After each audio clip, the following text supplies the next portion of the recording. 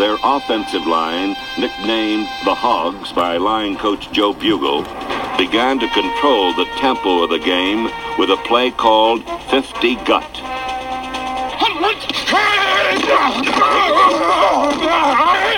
Joe Jacoby and Russ Grimm, the two Hogs that time with the big blocks. John Riggins, the Diesel, getting warm. Crank up that Diesel. Let's go, Diesel. Good afternoon and welcome to another 50 Gut Blog podcast. As always, I'm your host, Paul Williams, and I'm joined today by my co-hosts, Corey and Cliff. Fellas, Victory Monday, how's it going? Hey, man. Victory Monday. I mean, maybe it wasn't as smooth as we all would have liked it to be, but hey, win's a win in this league. Not all victories are made equal, but hey, I'll take it where I can get it. Mm-hmm. Yeah, I'm not about that Victory Monday life, so thankfully they won, but now it's on to bigger and better things. Yesterday was the appetizer, man. We got a big game next week, so yes. Yesterday, the bigger thing about yesterday was just getting through it healthy, which we didn't. So we'll get into that. But no, we did not. Yes, and we will get into that, but let's start by talking about the game yesterday. 26-24 squeaker over the winless 49ers at home at FedEx Field. Redskins jumped out to an early 17-0 lead, allowed the 49ers to get back in the game, tied up at 17. It came down to a last drive and a couple dumb penalties by the 49ers kind of saved the Redskins. A late Fuller interception kind of sealed the victory for the Skins. But like we said, a win's a win, and in this NFL, we don't apologize for those. We just take them where we can get them and move on to the next week. Hey, you don't get ratings for certain stats and certain however many points you put on the board and making it pretty. You got a win column and an L column. We got the W. That's all that matters, man. Mm-hmm. Yeah, I'm not. I do not like to be a prisoner of the moment when it comes to stuff like this. So no. Yes, and people seem to forget that the 49ers, prior to yesterday, had played 4 straight games that were decided by 11 points. 2 of them were in overtime. So despite their record, and they aren't a good team, they're void of talent in the last spots. But, they played us tough. We knew that it wouldn't come in here and just lay down for us, especially with guys like Kyle Shanahan and Pierre Garçon and Logan Paulson and Aldrick Robinson, former Redskins, who wanted some sort of revenge, I'm sure. They weren't going to come in here and just give us a W. They fought hard, and luckily we made enough plays in the end to make it work. Yeah, they definitely wanted to win. Kyle sent them all out there for captains, so we know what the hell do Logan Paulson and Aldrick Robinson want revenge for? They were all C's yesterday. Captains. Like, but what is their beef? That's a good question. I thought Logan had a decent career here. Because, like many people, they hate Daniel Snyder. I don't know. They hate Snyder. They hate the man that was cutting them checks. Yeah. Like, come on. I think there's a lot of people listening to this podcast that hate people that cut them checks. I think generally if someone is cutting you checks the size that those players make, that is not the person you tend to hate. Exactly. Hey, I'm just throwing out conspiracy theories, but I'll save that for the conspiracy theory podcast. When the hell do you think Logan Paulson ever even got to speak to Daniel Snyder? What did he have to speak about?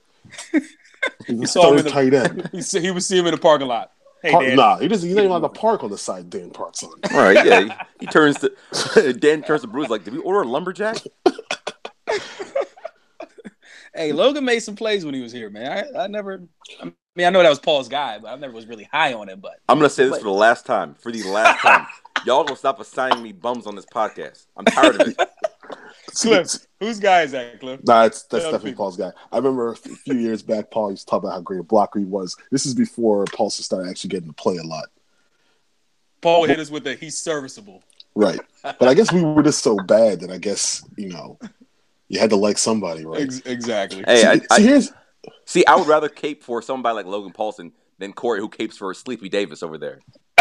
Sleepy Davis. See, my thing about that league and how shit is viewed week to week is that the Eagles played back-to-back. They played the Giants and the Chargers, right? Mm-hmm. They needed a 61-yard field goal to beat the Giants. Mm-hmm. No one said a word about whether they were a good team after that. The following week, they play the Chargers. They win by the exact same score we won by yesterday. Mm-hmm. And all of a sudden, they're stamped to win the division. I don't know. I think that's the most annoying thing with the NFL is that people will completely change who is really good, who's bad, literally based on the last Sunday where games were played. Yep. Nothing else matters before that. It's a stupid league when it comes to that kind of stuff. It really is. Agreed. Because we go through this every year. Mm-hmm. All right, let's start off with talking about the offense in our little position by position breakdown yesterday. Let's start with the quarterback.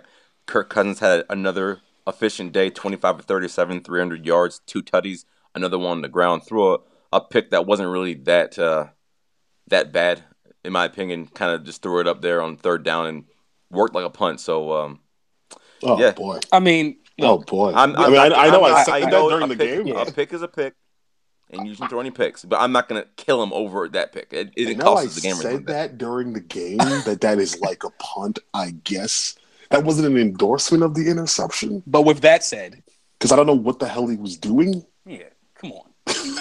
What was it, like 3rd and 12, 3rd and 13, something like that? Yeah, it was third and long. Third and long, It might have been But like 3rd and 15. But I could have swore that's why we purchased or we signed those big targets in the offseason. I mean, if you're going to do a play like that, at least give him an opportunity to catch the football. But he didn't. I don't think he was trying to give anybody an opportunity. It just was like threw he it just up. threw the ball up. he's like 500. But that's fine. For me, that's fine. I have less a problem with that pick than I do him, let's say, throwing a dumb pick to a linebacker when he's trying to hit Terrell Pryor on a slant pattern, and the guy takes it to the house because it's just not as costly. No doubt. I mean, sure. As far as picks go, I know his numbers looked good, and I know people will be mad at me. I don't think he played that great a game yesterday. He's especially when in terms of like throwing the ball down the field, he was very inaccurate. Like from the start. Even the announcers actually mentioned that. I don't know if y'all noticed, but they were like, Washington's been off on the deep play all day long. Yeah, passes were pretty. sailing. Mm-hmm. Obviously, he hit Vernon on that seam route again, but seems to be our go. That seems to be our go-to play this year. I didn't mean to cut you off, Cliff, but that play to Vernon Davis is lighting people up. Yeah, I'm just worried because we don't seem to make it like the big. We've been getting the big plays. We got the big play from Vern again, right? Then Thompson we've got on the screens. the plays from Thompson. Mm-hmm. Yeah, he went from Captain Checkdown to Captain Yak Yards. But that's it. Like we're not getting. It doesn't seem like we are getting the kind of chunk plays. Yeah, where it's like where it does because it just I'm just left worried right now because I don't feel like the receivers are getting any targets. Well, do you think that has more to do with Gruden and the play calling, or Cousins and his accuracy, or is it just the wide receivers just not being as good as the guys that were here last year? They don't get targets. I mean, Dotson had 3 targets. But do you think there's a reason that he's not getting targets? Yeah, because the quarterback's not targeting. He's just not throwing him the ball. Like even Jordan Reed. Reed is basically, what is he in our offense now? He's a complimentary player. Which is ridiculous. I don't know how long you can survive relying on Vernon Davis and Chris Thompson.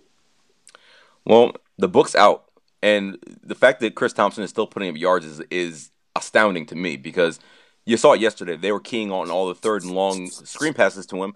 On one, he actually breaks out and gets a 65-yard gain. I'm sorry, a 49-yard gain. I'm confusing that game with the Oakland game. But, yeah, just it's not going to last. It isn't going to last. And right now you're kind of gambling week to week by not including the wide receivers in the game plan and just focusing on these 2 guys because Vernon Davis got a big play yesterday on the same exact play that Justin Houston was burned on 2 Monday nights ago. It was the same exact play. It almost these are like 4 verts.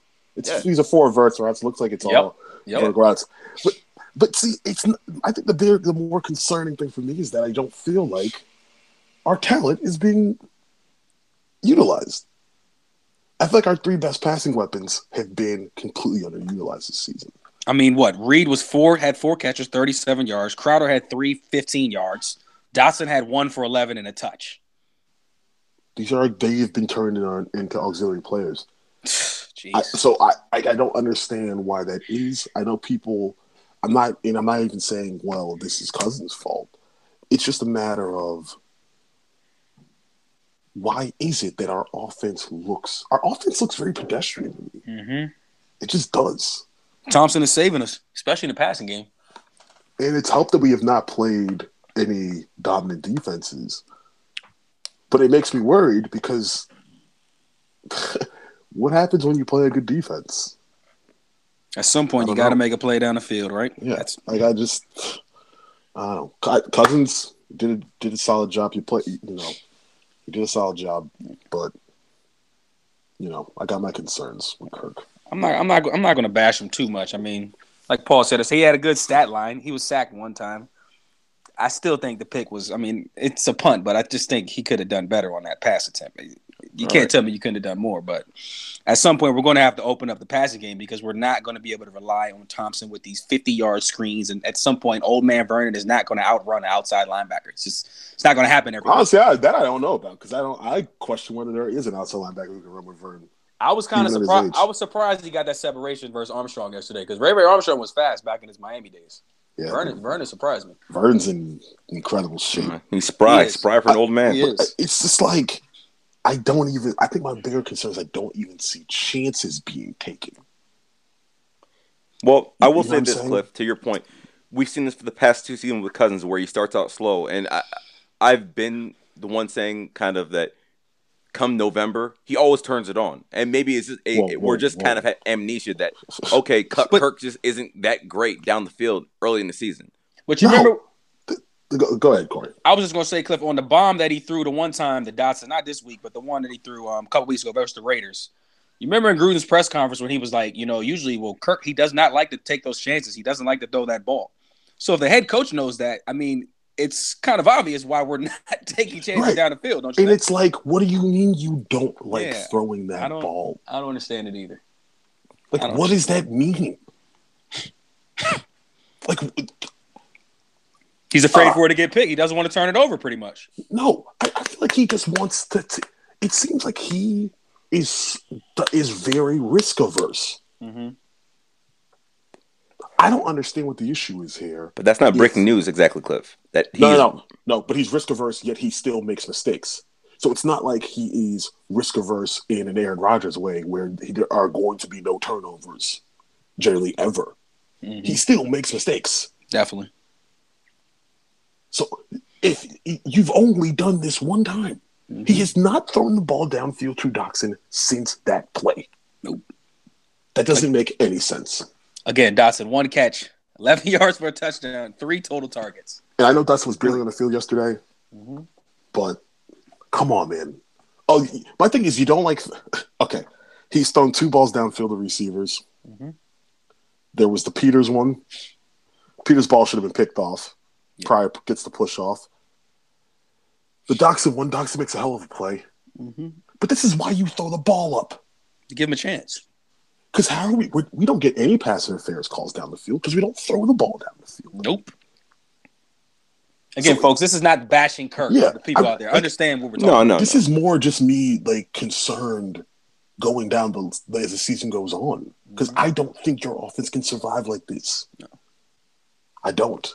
I just don't see it happening. No.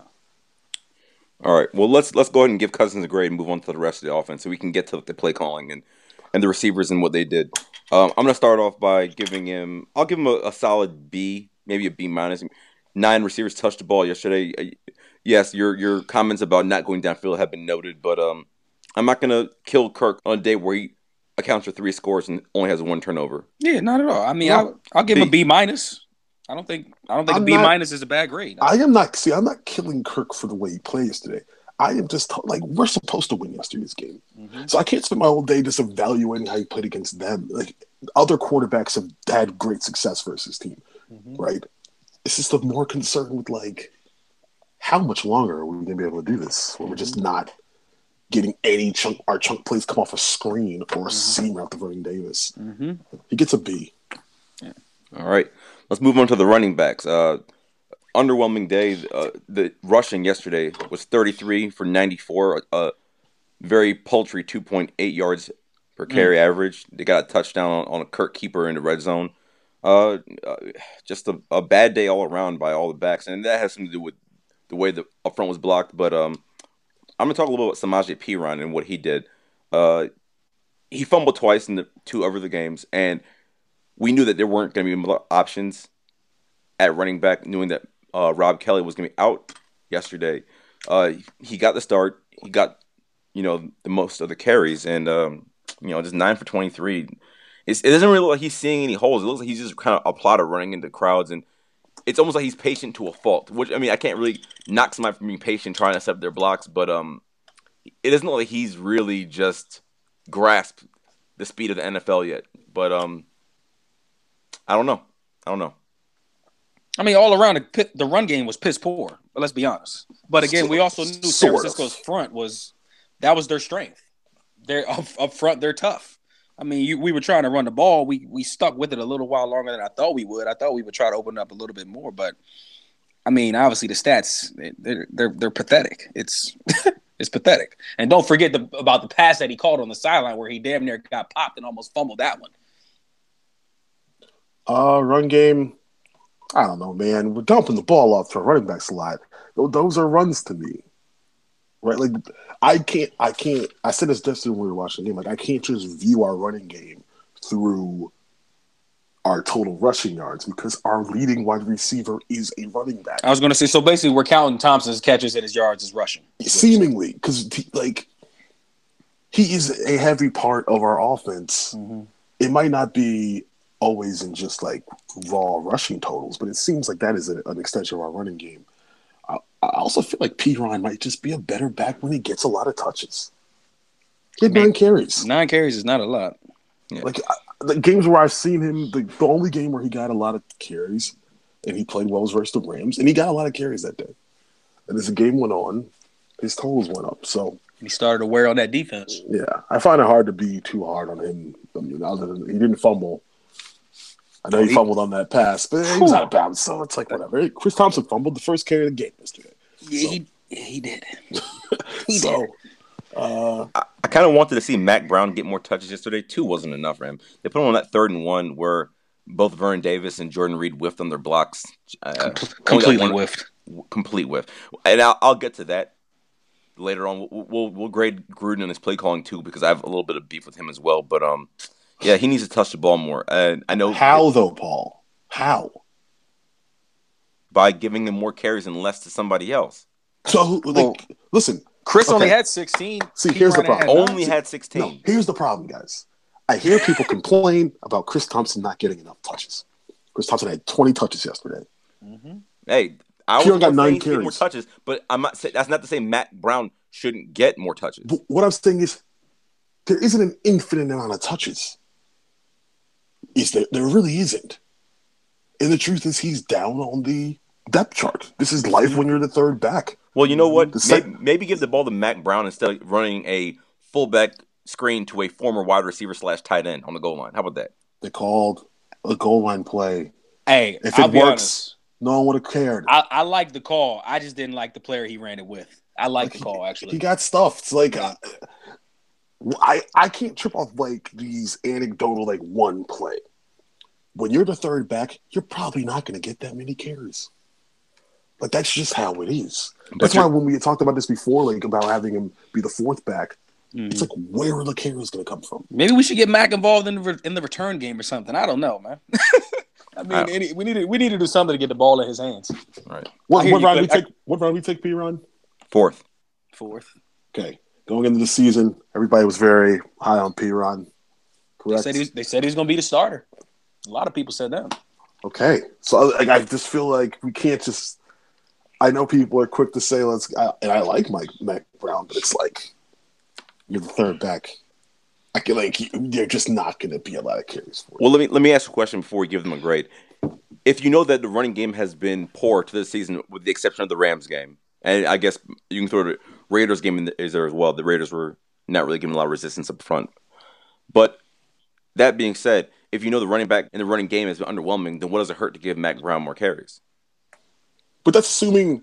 But is the running game solely on the running backs? No. And I think I start by saying that the upfront blocking wasn't where it was supposed to be yesterday. So it's like I can't be like Perine. You only had 9 carries.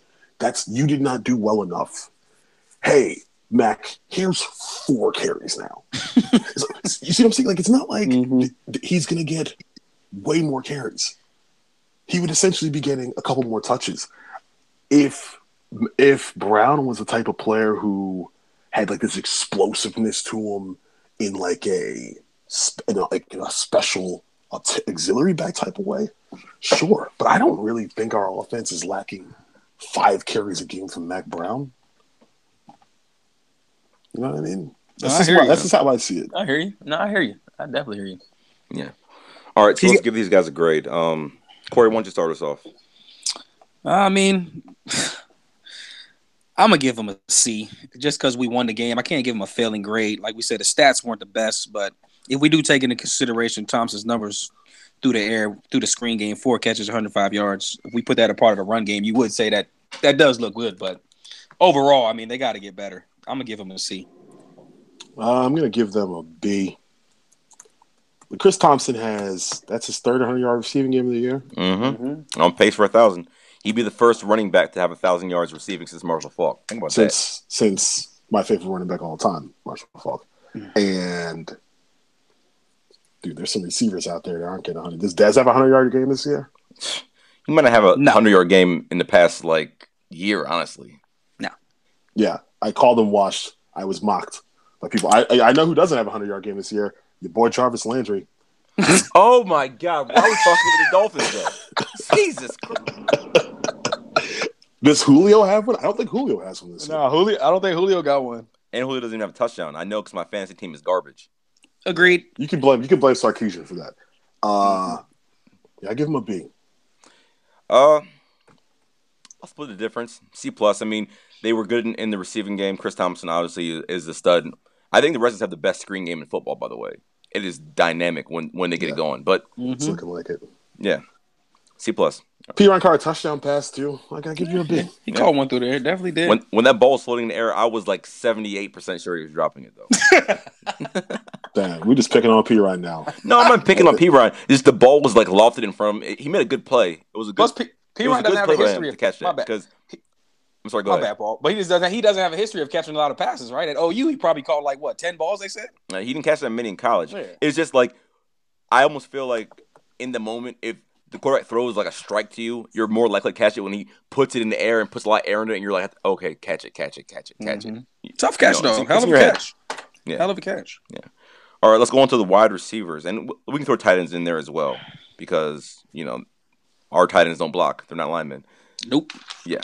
So, like I mentioned, 9 receivers, cat passes, led by Chris Thompson. He went for 105. Our leading wide receiver was Ryan Grant, 3 for 39. I don't want to hear any more Ryan Grant slander on my timeline, on the blog, on the podcast. Nope. For what he is, which is somebody who is a 3rd or 4th wide receiver who fills in admirably when called upon, there's no more slander. Nope. For him. None coming from me, brother. Don't want to hear it. Nope. Every time Ryan Grant gets an opportunity, they throw him the ball. More than likely, he comes down with the catch. Yeah. Runs crisp routes. He blocks. No complaints with Ryan Grant anymore. Don't want to hear it. You will get muted. Oh, the mute button has been such a glorious find for me this year. Mutombo with the blocks. But yeah, Terrell Pryor had a pretty pedestrian day. 3 catches for 23 yards. Most of them came in the first half. Josh Doctson didn't catch a pass after the first drive. Went for a touchdown, but he needs to play more. Only 19 plays. I want to know why he's not playing more. I need somebody to explain that to me. You spent a 1st-round pick on him. You talk about ultimately how you need him. You need him to play. And then he plays and he's healthy and you only give him a handful of snaps. Well, I meant to tell you guys, I don't know if you saw Gruden's press conference, but somebody asked him about Dotson getting more playing time. And they said apparently Gruden's going to move Dotson to the X this week. He's supposed to get more looks at the X, which I'm assuming that's Pryor's spot. Yeah, that pretty much means you're now supplanting Pryor as didn't I say before the bye week that's what would happen? Hey, well, he gave Pryor one more shot this week. He had 3 for 23. Oh, 3 for 23. First of all, Pryor should have had a touchdown catch. Yeah, he should have. We're not going to get into why he didn't have one, but he should have had a touchdown catch. No doubt. I don't think these guys have been really given an opportunity to make plays as a group. I just haven't seen the opportunities. There were drops early in the season by Pryor. Besides that, as a group, have they really been given chances? No. I don't feel like they have, man. Like the wide receivers in particular. Like Crowder is like going into the year. If I had told you that Reed and Crowder would basically be complementary players to our offense, these guys are not the focal point of our offense at all. I would have said you lost your mind. Yep, no chance. Yeah. It seemed like we tried to get Crowder more involved earlier in the game yesterday, though. Yeah, they gave him that jet sweep on the first play of the game, went for 11 yards. And I was like, okay, all right, now Crowder's going to be part of the offense again. I don't know where he's been for the first month, but he's back, and he only caught 3 passes the rest of the day for 15 yards. I don't know. And I know the Reds need to stick to the run because Kirk is best in play action. I think I saw a stat today from PFF saying he's the best play action quarterback in the league this year so far. So you need to run the ball. But for Jordan Reed and Ryan Grant and Jameson Crowder and these guys to just be complementary players, it's irresponsible almost because you need them to make plays. They're the best players on your team. Right, but this is where the questions are. It's like, why is it like this? The opportunities. Like these guys just aren't getting chances.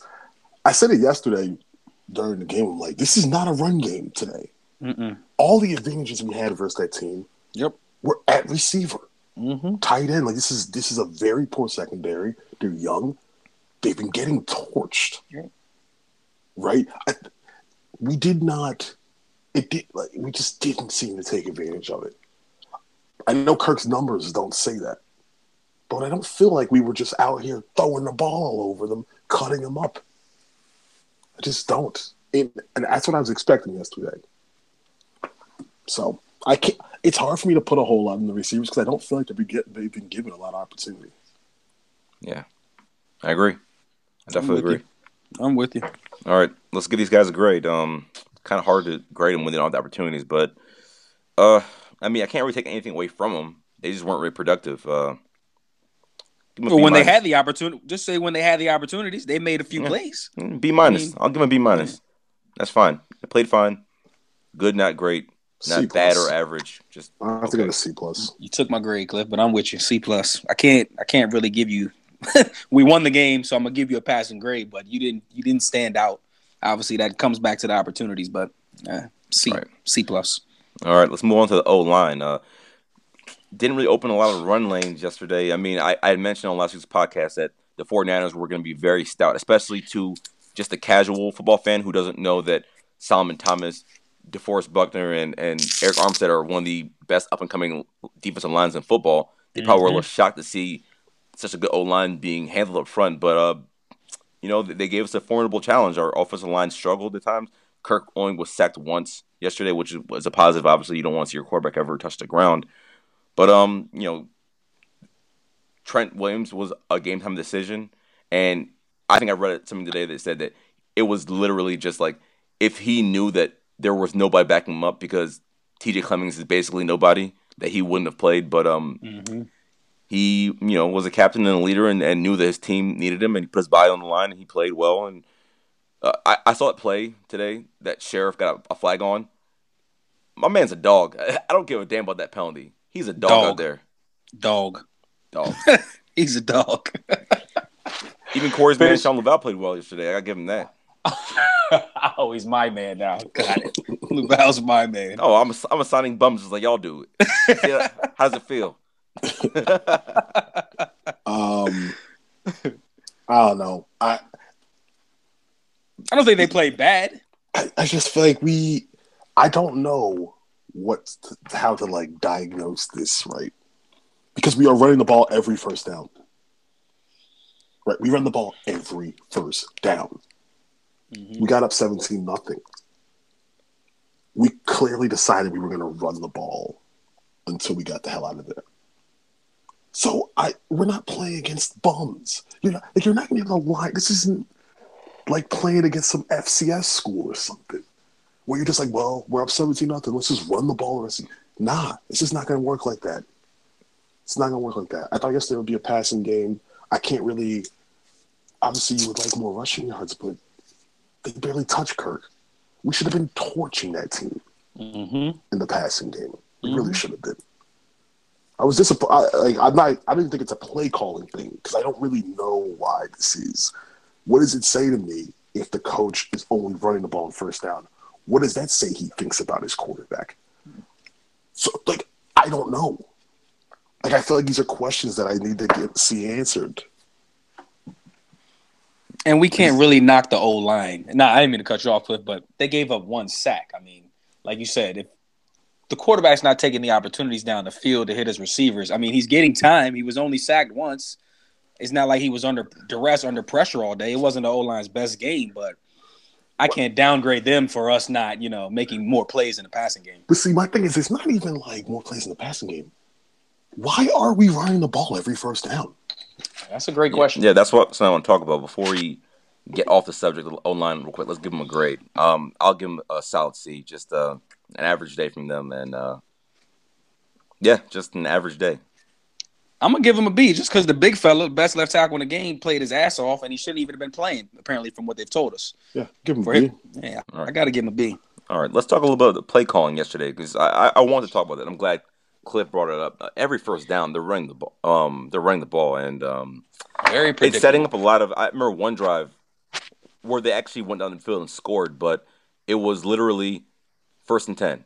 Okay, 2nd and 12. Okay, 3rd and 13. Big play, first down. 1st and 10. Okay, 2nd and 9. 3rd and 11. Big play, first down. You can't live like that. That's bound to fail at some point. Mm-hmm. I think it'll fail next week if we do it again. Oh yeah, next week. That's not gonna fly versus Philly. No way. No.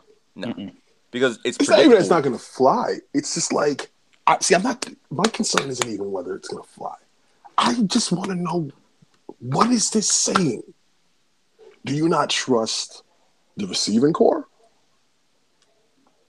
Because the other teams we see, you tell me what teams are running the ball that much on first down. Actually, I'm going to try to look it up and see who runs the ball most on first down. I guarantee you the quarterbacks of those teams are trash. Come from exactly. So, and I'm not saying that Gruden thinks because it's trash. I am just saying this is a decision he made after the first game. He is stuck with it. So what is this? What is he trying to tell us by running the ball every single first down? Maybe he doesn't trust him. Because that was one of the biggest criticisms about Gruden when he was in Cincinnati and the first couple of years here, was that he didn't run the ball enough. Now we're running it every first down. I don't know. I don't know. I have a problem with that last drive, and Gruden came out and said it yesterday after the game that on that last drive to salt away the game and to clinch 1 first down would have mean just taking 3 knees and running out the clock, I should say, and you run it 3 times and you punt it back to them with a minute left and 2 timeouts. Or no, I'm sorry, they had no timeouts at that point, but you still getting the ball back with a minute left. I don't know. I know that y'all say that he doesn't trust Kirk, but you got a team that was moving the ball at will in the second half against you, and you're only up 2 due to a missed extra point. I feel like you needed to be a little more aggressive and secure that win right then and there and not give them the ball back. Luckily, they didn't score on that last drive, but I don't know. I have a problem with that. I really do. No, I don't. Because to me, I think it's something that people knock. This is how I look at it with coaches. There are certain things coaches do that it's easy for a fan to be like, well, we should not have done that. But then you got to remember that this coach has to both explain this to his players and the media after. We've been throwing short passes all game. You tell me a scenario where you thought that based on the way our offense has been running passing game-wise over the last few weeks, that you would have trusted them to throw the ball on 3rd and 8 in that scenario. I mean, I hear what you're saying, but maybe don't run the same play 3 times in a row. Maybe don't. Maybe don't. And right, also, but one incompletion, we would have lost that game. Explain, Cliff. Explain that. There'd have been way more time on the clock. I mean, yeah, definitely. 1 incompletion definitely would have given them a minute 35. Yeah. As opposed to a minute. Yeah. And I think we would have lost that game. Right. So I don't know. That's kind of where I see it on that. No, that's fair. That's a fair point. Fair point. I just think that scared money don't make money, and I know that this team is. If you need to go where we think this team is headed, then you gotta take some chances and take some risk, and maybe that would have been different winning and losing. But I have a lot less problem with them losing on a gutsy call than they do. Oh. No, again, no. wait. Because they could have easily lost yesterday anyway. Yeah, but you know what they said to themselves? CJ Beathard isn't going, like, they kind of looked over there and said, well, CJ Beathard's not going to. Because we can say he was lighting us up. He was 19 to 36. Yeah. Feel like we laid back a little bit more in the second half when he came in. Because of the injuries in secondary. Like, I felt like we had to make some changes. I don't feel like they were just, like, shredding us. No. So, no. Yeah. If I can punt the ball to CJ Beathard and say, yeah, I got 80 yards with a minute left, I don't think he would do that versus. Oh, he did it against Michigan, didn't he, last year? Damn. He did. I wasn't even setting myself up for that. Throwing low blows out here on Victory Monday. That was a low blow. Low blows out here today. But I'm just saying, if it's like we can give him a minute, say I go 80 yards. I mean, if you give CJ Beathard a minute and he beats you, then you're probably not that good. Right. Didn't we say that yesterday? But which is why you get gutsy with the play call. No, I hear you. But again, that's why you don't get gutsy. This is not the time for guts. We saw the Steelers do this yesterday, right? Didn't the Steelers decide to run the ball 3 straight times, and it's when they knew they weren't going to get a first down and just punt the ball back? That's just obviously it's conservative, but this team has no timeouts. We're not giving you a time because we'd essentially been giving them potentially a timeout. And like I said, if they had an extra 35 seconds on that clock, I think we would have lost that game. Well, I hear you, though, on saying we should take more chances, be a little bit more gutsy. But like I said a little earlier in the pod, the coach told us the quarterback doesn't like to make certain throws, certain passes down the field. So I mean, we shouldn't be surprised at the lack of attempts going downfield when the coach told us the quarterback doesn't like doing it. And frankly, this is going to sound like I'm knocking Kirk. I don't trust him in scenarios like that. And you know what, Cliff? Gruden probably doesn't trust him either. I don't trust him in those kind of scenarios. So maybe where I'm no chance am I throwing the ball in this scenario. Maybe my beef with that last drive stems from just what I perceive as just bland play calling this season in general. Maybe it's just a carryover. It's like, I don't think the play calling has been great, so I take the opportunity to kill him whenever I have a chance. And I don't mean to kill Gruden. The thing is, I think the play calling is the play calling of a coach who does not believe that his quarterback is capable of making up for the clear flaws in the talent on the team. Right? You know Cliff knows season. You know Cliff means what he says when he starts clapping. That's how you know he means business. Because last season we had all this talent. That we did. So there would be games where we come out and we're just throwing the ball everywhere. We tried that versus the Eagles. Gruden said, nah, we can't do it this year. We're going to scrap that plan. And when you think about it, what it has done is we are 3-2. Okay. We have 2 losses. One team, it's to 2 teams that have 2 losses combined.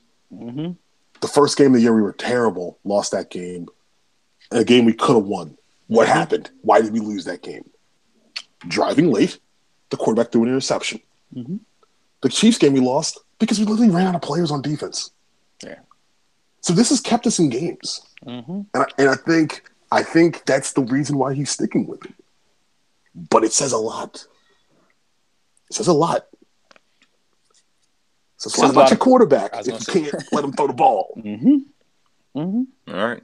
Fair point. All right, let's move on to the defense side of the ball, and let's start with the defensive line. Hey, I know we talked about this in the past weeks, and I was kind of worried it was a mirage with Matt Ioannidis. Nope. Nah, he's the real deal. And it's kind of a testament to how fans, and myself included, need to be more patient with these draft picks. Because last year he wasn't contributing at all. He was active for only a handful of games, and when he played, he wasn't doing anything. This year, he looks like a totally different player. I mean, he's collapsing the pocket on every pass play. He's getting sacks. I think he's on pace for 11, which is absurd from a defensive tackle, especially one that didn't play at all last year. Had a sack and a half yesterday. Yeah, I think I read on PFF today that behind Aaron Donald, he's the most dominant pass rusher from a defensive tackle. Jeez. Period this year. Oh, he had 4 QB hits yesterday. 4 QB hits. It's beautiful to watch, man. Isn't it? Yeah, man. And just lined up next to Jonathan Allen, you have something solid that you can lean on for years to come. It's just, I can't wait to see what these guys can do together. and hopefully they add some pieces around them. And but yeah, the D line played great. Didn't give up much on the ground. I think their leading rusher was Carlos Hyde, but I think he only had 28 yards on 13 carries. Didn't really show up that much. They only give 85 yards on the ground total, and they were great. I have no complaints about them. Not one complaint about that front line, man. We've been over this many a times. We've seen many years where we've been ran through, getting gashed for 4.55 yards carry, no pass rush. Now it's like, who is this team that's lining up on Sundays? Because there's no way you could have told me Ioannidis would be playing like this. We knew about the kid John Allen because we drafted him, obviously, early in the games. We assumed he would be pretty good, but the way Ioannidis is playing, he keeps this up. I mean, Pro Bowl maybe? Yeah, maybe. Definitely. Kidding? I don't want to jinx. You know what's funny is his scouting report out of college said that he was incredibly strong. Well, I think but we didn't see it last year. We did not. Right? And maybe that could have been for whatever reason. Obviously, Jim Tonsula's here. I'm sure that helps a lot to have someone like that. Mm-hmm. Now that guy, he moves people, man. Mm-hmm. Man, D-line, I thought they were okay. I thought I saw like more individual, not so much as a group. There was a point in the game where it didn't feel like it felt like it was like 4 yards a pop for the 49ers, but whatever. I can't complain because I could trust them to get to the quarterback. Exactly. And because of injuries, I felt like it changed our game plan again. And that's the third time this year that's happened. I feel like we got more from the inside, from the D-line than we did the outside linebackers yesterday. Yeah, I'd agree with that. Yeah, most definitely. So let's move on to the outside linebackers. But first, let's give the D-line a grade. No complaints. Cliff did mention that there was a point in the game where they were, a little bit gassed and giving up more yards than they should have. But, Jonathan Allen got hurt, and we'll talk about that on Thursday's podcast. There's a Liz Frank injury to his foot, and he's going to be out for that's a dagger, especially with Philly, Dallas, and Seattle coming up. But no complaints. I'll give him a B. Hey, I'm with you. B, man. Get a B. B all around. B for me. Yep. B. All right, let's move on to outside linebackers. I'll say that they did have 3 sacks yesterday as a group, and I know that that's not just the outside linebackers. Obviously, they're primary pass rushers, but D-line contributes to that as well. I was a little bit let down that when C.J. Beathard got in the game, and I was like, all right, well, let's turn up the heat on this young kid. And they didn't really get to him as early or often as I really had hoped. 3 sacks is a good number. I'm not going to sneeze at 3 sacks. That's fine. But, I wanted to see a little bit more from him yesterday. I don't know. I think, like I said, this is the third time where we've had a bunch of secondary injuries. Dropping like flies, in a game. And both times before, it clearly impacted our pass rush. It did in the Rams game. Also, the Rams were moving the ball much easier. Same thing in the Chiefs game. It's hard because I think going into this week, we were one of the top 10 blitzing teams in the league. We did not blitz much yesterday. I was just going to say it's affecting the way Minuski's calling these games. Yeah, it's hard. It's hard to be as aggressive as you want to be when you have your secondaries constantly switching in and out because of injuries. So, I don't know. I'm going to need to see a better game from Preston Smith next Monday, though. Absolutely. I mean, Kerrigan had a sack, but he was MIA for almost 3 quarters, I felt like. He started out well, but, I mean, Cliff, you always kind of mention that. He kind of does a disappearing act sometimes. Yeah, he goes in and out of games all the time. I'm just hoping for a little bit more from him. I mean, I'm not going to complain about the sack, but I'm expecting a little bit more from my outside linebackers. And then Ryan Anderson barely played. Yeah. Barely played, and this is the second week in a row where he barely played. I don't know what his deal is. I don't know. I guess he's more of a situational linebacker at this point, but you spent a second round pick on this guy. He needs to play more. He needs to develop. But Preston Smith was also playing good football, so I mean, he's going to take. He's going to take. Yeah, some I know there's snaps only a certain amount of snaps he can get. That's true. But true. I'm sorry. Go ahead. I was going to say we did see Gillette a little bit more on the field. He didn't get a sack or anything like that, but I feel like he was on the field a little bit more than he was the previous couple of weeks. Right. Not as much pressure as we should be getting from him, but I think they're trying to get Gillette in the flow of things, trying to get his legs back because he was out there a lot yesterday. Right. I'll give them. They get a C from me. Yeah. I give him a C plus. I give him a C plus. That's fair. Kerrigan got a sack. Preston got half a sack. I give him a C plus. Right. Right. Oh, let's shift our attention to the inside linebackers. Zach Brown again led that defensive tackles with 8. I know Dog. he's just incredible. Just I will say this because I can't just be all sunshine and lollipops and all that stuff, but he struggles a little bit in pass coverage. But that was a book on him coming out of Buffalo. Yeah, Like he's not a great for a guy who has just blinding speed for that position. He's not great in coverage, but that'll work itself out. Hopefully, you figure something out where he doesn't have to be alone with a pass catching tight end or a back in space. Like Ertz. Guys, how Right. many tight ends? How many linebackers are good in coverage? Oh no, I'm with you on that. Not You know what I'm many. saying? Like we're talking like We're nitpicking right now with Kuechly. Zach Brown. One team has 2 of them. Yeah. Kuechly and Davis. The rest of the league is like, good luck finding guys who can actually do that. Right. It's hard, man. Yeah, no, I'm not killing him at all. Don't get me wrong. I'm not trying to kill him because he's honestly a godsend. He without him, this defense would not be nearly as good. Even with the pressure up front, he just cleans up everything that the D line misses. So I can't really complain about what he does. 100%. Mason Foster had a quiet day. It seemed like. Yeah, he did. Only 3 tackles, just 1 solo. But I mean, he's not gonna have 10 tackles every game. It's just that didn't work out. But I don't know. I mean, just for the fact of Zach Brown, I got to give the inside linebackers at least a B. I mean, we can't really complain. They didn't do anything for me to be upset with them. B, not at B's all. fine. B. Yeah, I'm around the same. It seemed like yesterday everything was on the outside in terms of the 49ers passing game. That's probably why we didn't see a lot of Mason Foster. So Yeah. Was Spate inactive? I know we talked about it yesterday. Was he dressed yesterday or no? I don't know. Because he's not even on the list for. I don't see him for anything. he was on the He field didn't at all. record a single That's odd. statistic yesterday, which is strange. I mean, he don't did have remember an seeing him injury in the on the last inactive game, right? list, though. Yeah, I don't think so. That's kind of weird. I mean, usually you would see him on special teams at least. Right. Maybe he was banged up. I'm not sure, but we're going to need him. I know that. Right. All right, let's move on to the secondary.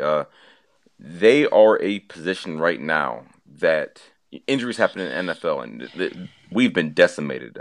I think every single starting defensive back has been hurt at least once this season. Obviously, Norman's out for another 3 weeks.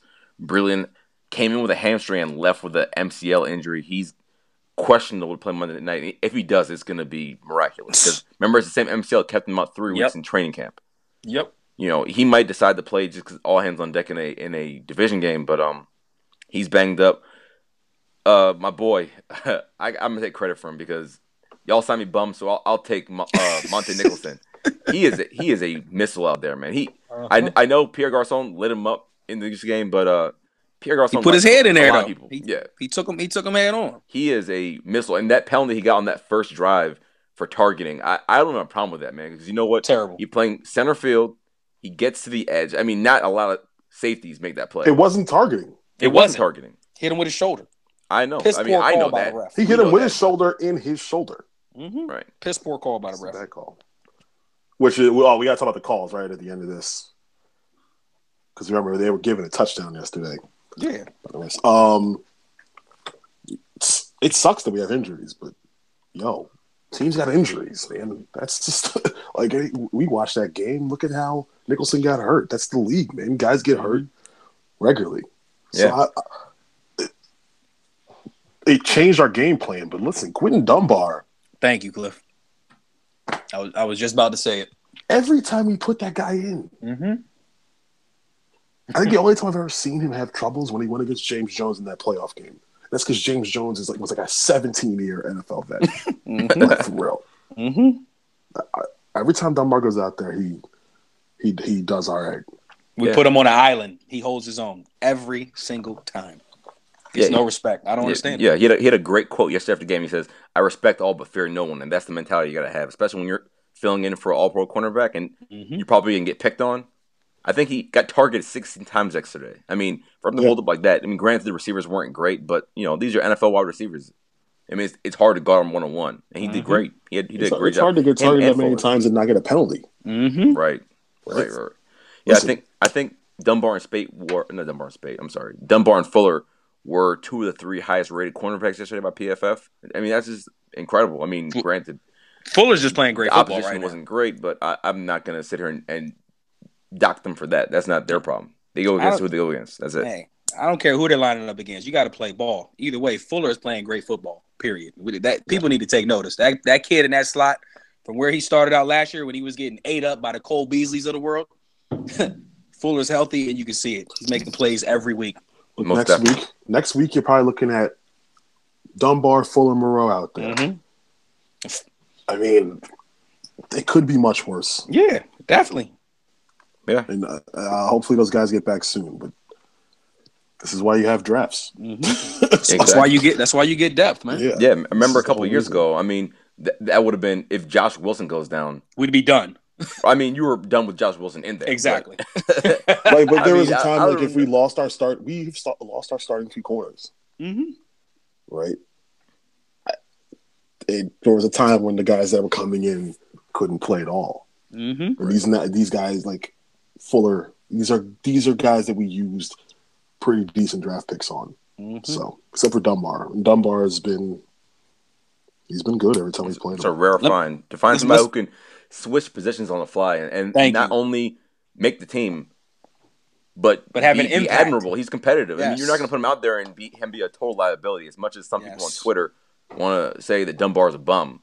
I mean, for a fourth cornerback, you could put in there anytime you need, and he's not going to embarrass you out there. I mean, what more do you want from the guy? Like Cliff said, every time he's been in the game, we've asked him to do something. He's made plays. You can't ask for more. Period. It's every time. Every single time. Right. I mean, considering the injuries and considering that, I mean, they did a really good job against Brian Hoyer. They shut him all the way down. And CJ Beathard, I mean, I know people say he's a third-round rookie. Why is he eating up this defense? I mean, there's no book on him. And it's hard to beat any quarterback in the NFL when you don't have any kind of game plan for him. Mm-hmm. So I'll give him. He was not eating us up. I think eating us up is like a crazy exaggeration. Well, he completed 50% of his passes, 1 touchdown, 1 pick. He had a QBR of 57. Like the touchdown he threw was on a blown coverage. Yeah. Moreau. Right? Mm-hmm. Yeah, it was a blown coverage by Moreau. Nicholson came back in that game yesterday, right? Mm-hmm. He did, yeah. He finished the game. I can't believe he came back after that play. But when you're just constantly having to bring guys in and out of the second, you're going to have mixed up coverages. It ended up happening yesterday. So I don't think that guy was eating us up. No. He averaged 7 yards a pass. And like you said, we were dropping like flies on defense, so it was a lot of adjustments going on out there. Especially with the young back end. 6.8 yards a pass. He had a blown coverage for a TD. Mm-hmm. Come on. You didn't eat us up. Nah. And thank you, Kyle. You should name him starter for the rest of the year. This is you trying to save yourself for the next season because you're not going to win many games with that guy at QB. He's trying to show Kirk if he puts him in his offense how he can still. Actually, I won't even go there. I'm not going to do it. Kirk fans won't do it.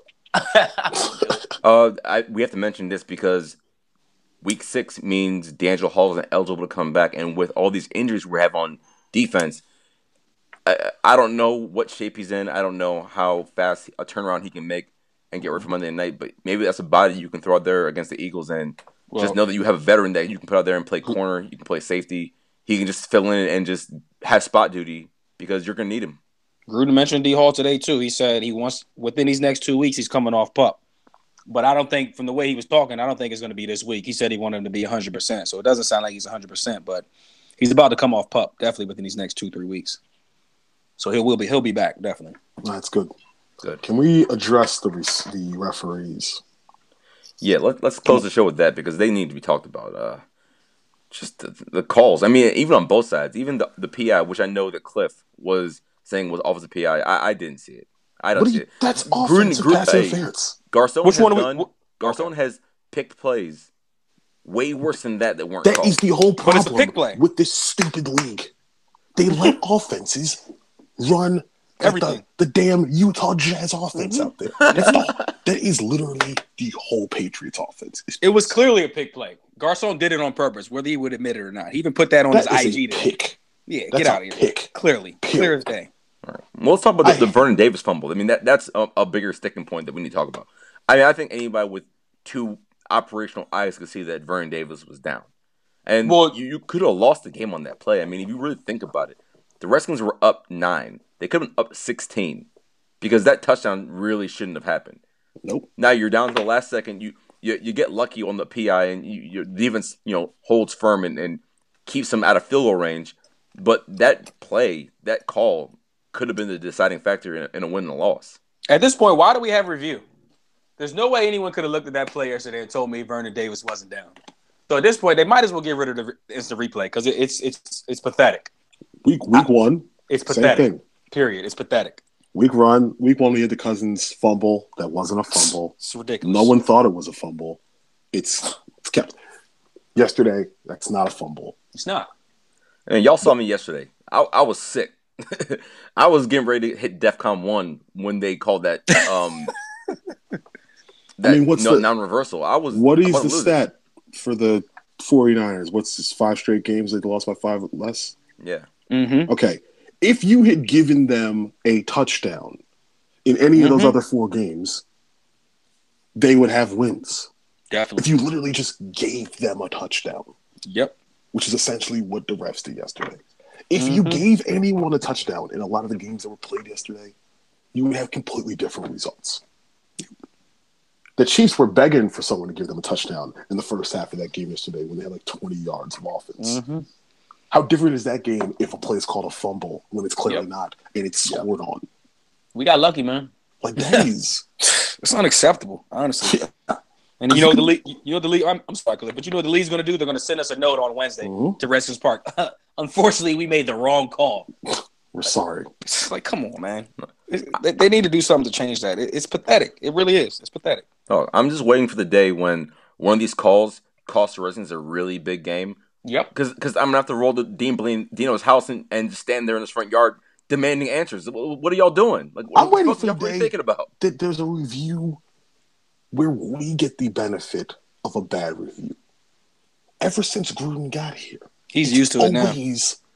We review something. It's clearly supposed to come out on our end, and it doesn't. The first game of the season ended on a play like that. So it's getting annoying, man. Mm-hmm. It really is. And that was a game that would have been ended on the. I think that was in an NFL game where it's 2 teams that are separated in terms of talent, like yesterday. That drive is the drive that probably ends the game. Mm-hmm. It goes back to being a 16-point game, and then you're or 17-point game. Sorry, ass Dustin Hopkins, and then the game is over from that point forward.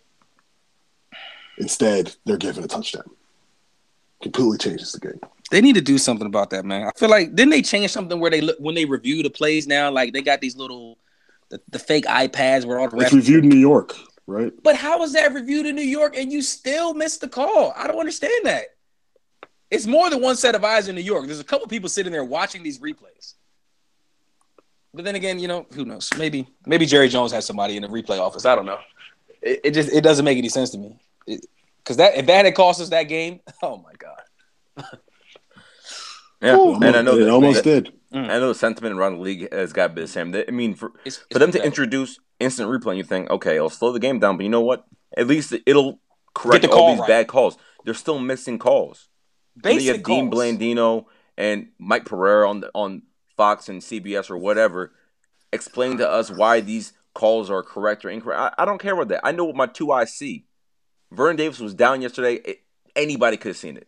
Anybody. Well, you know what it's done? It's put a lot of money in Mike Pereira's pocket. Mm-hmm. Because now he's, for reasons I don't understand, there's a ref in the booth of football news.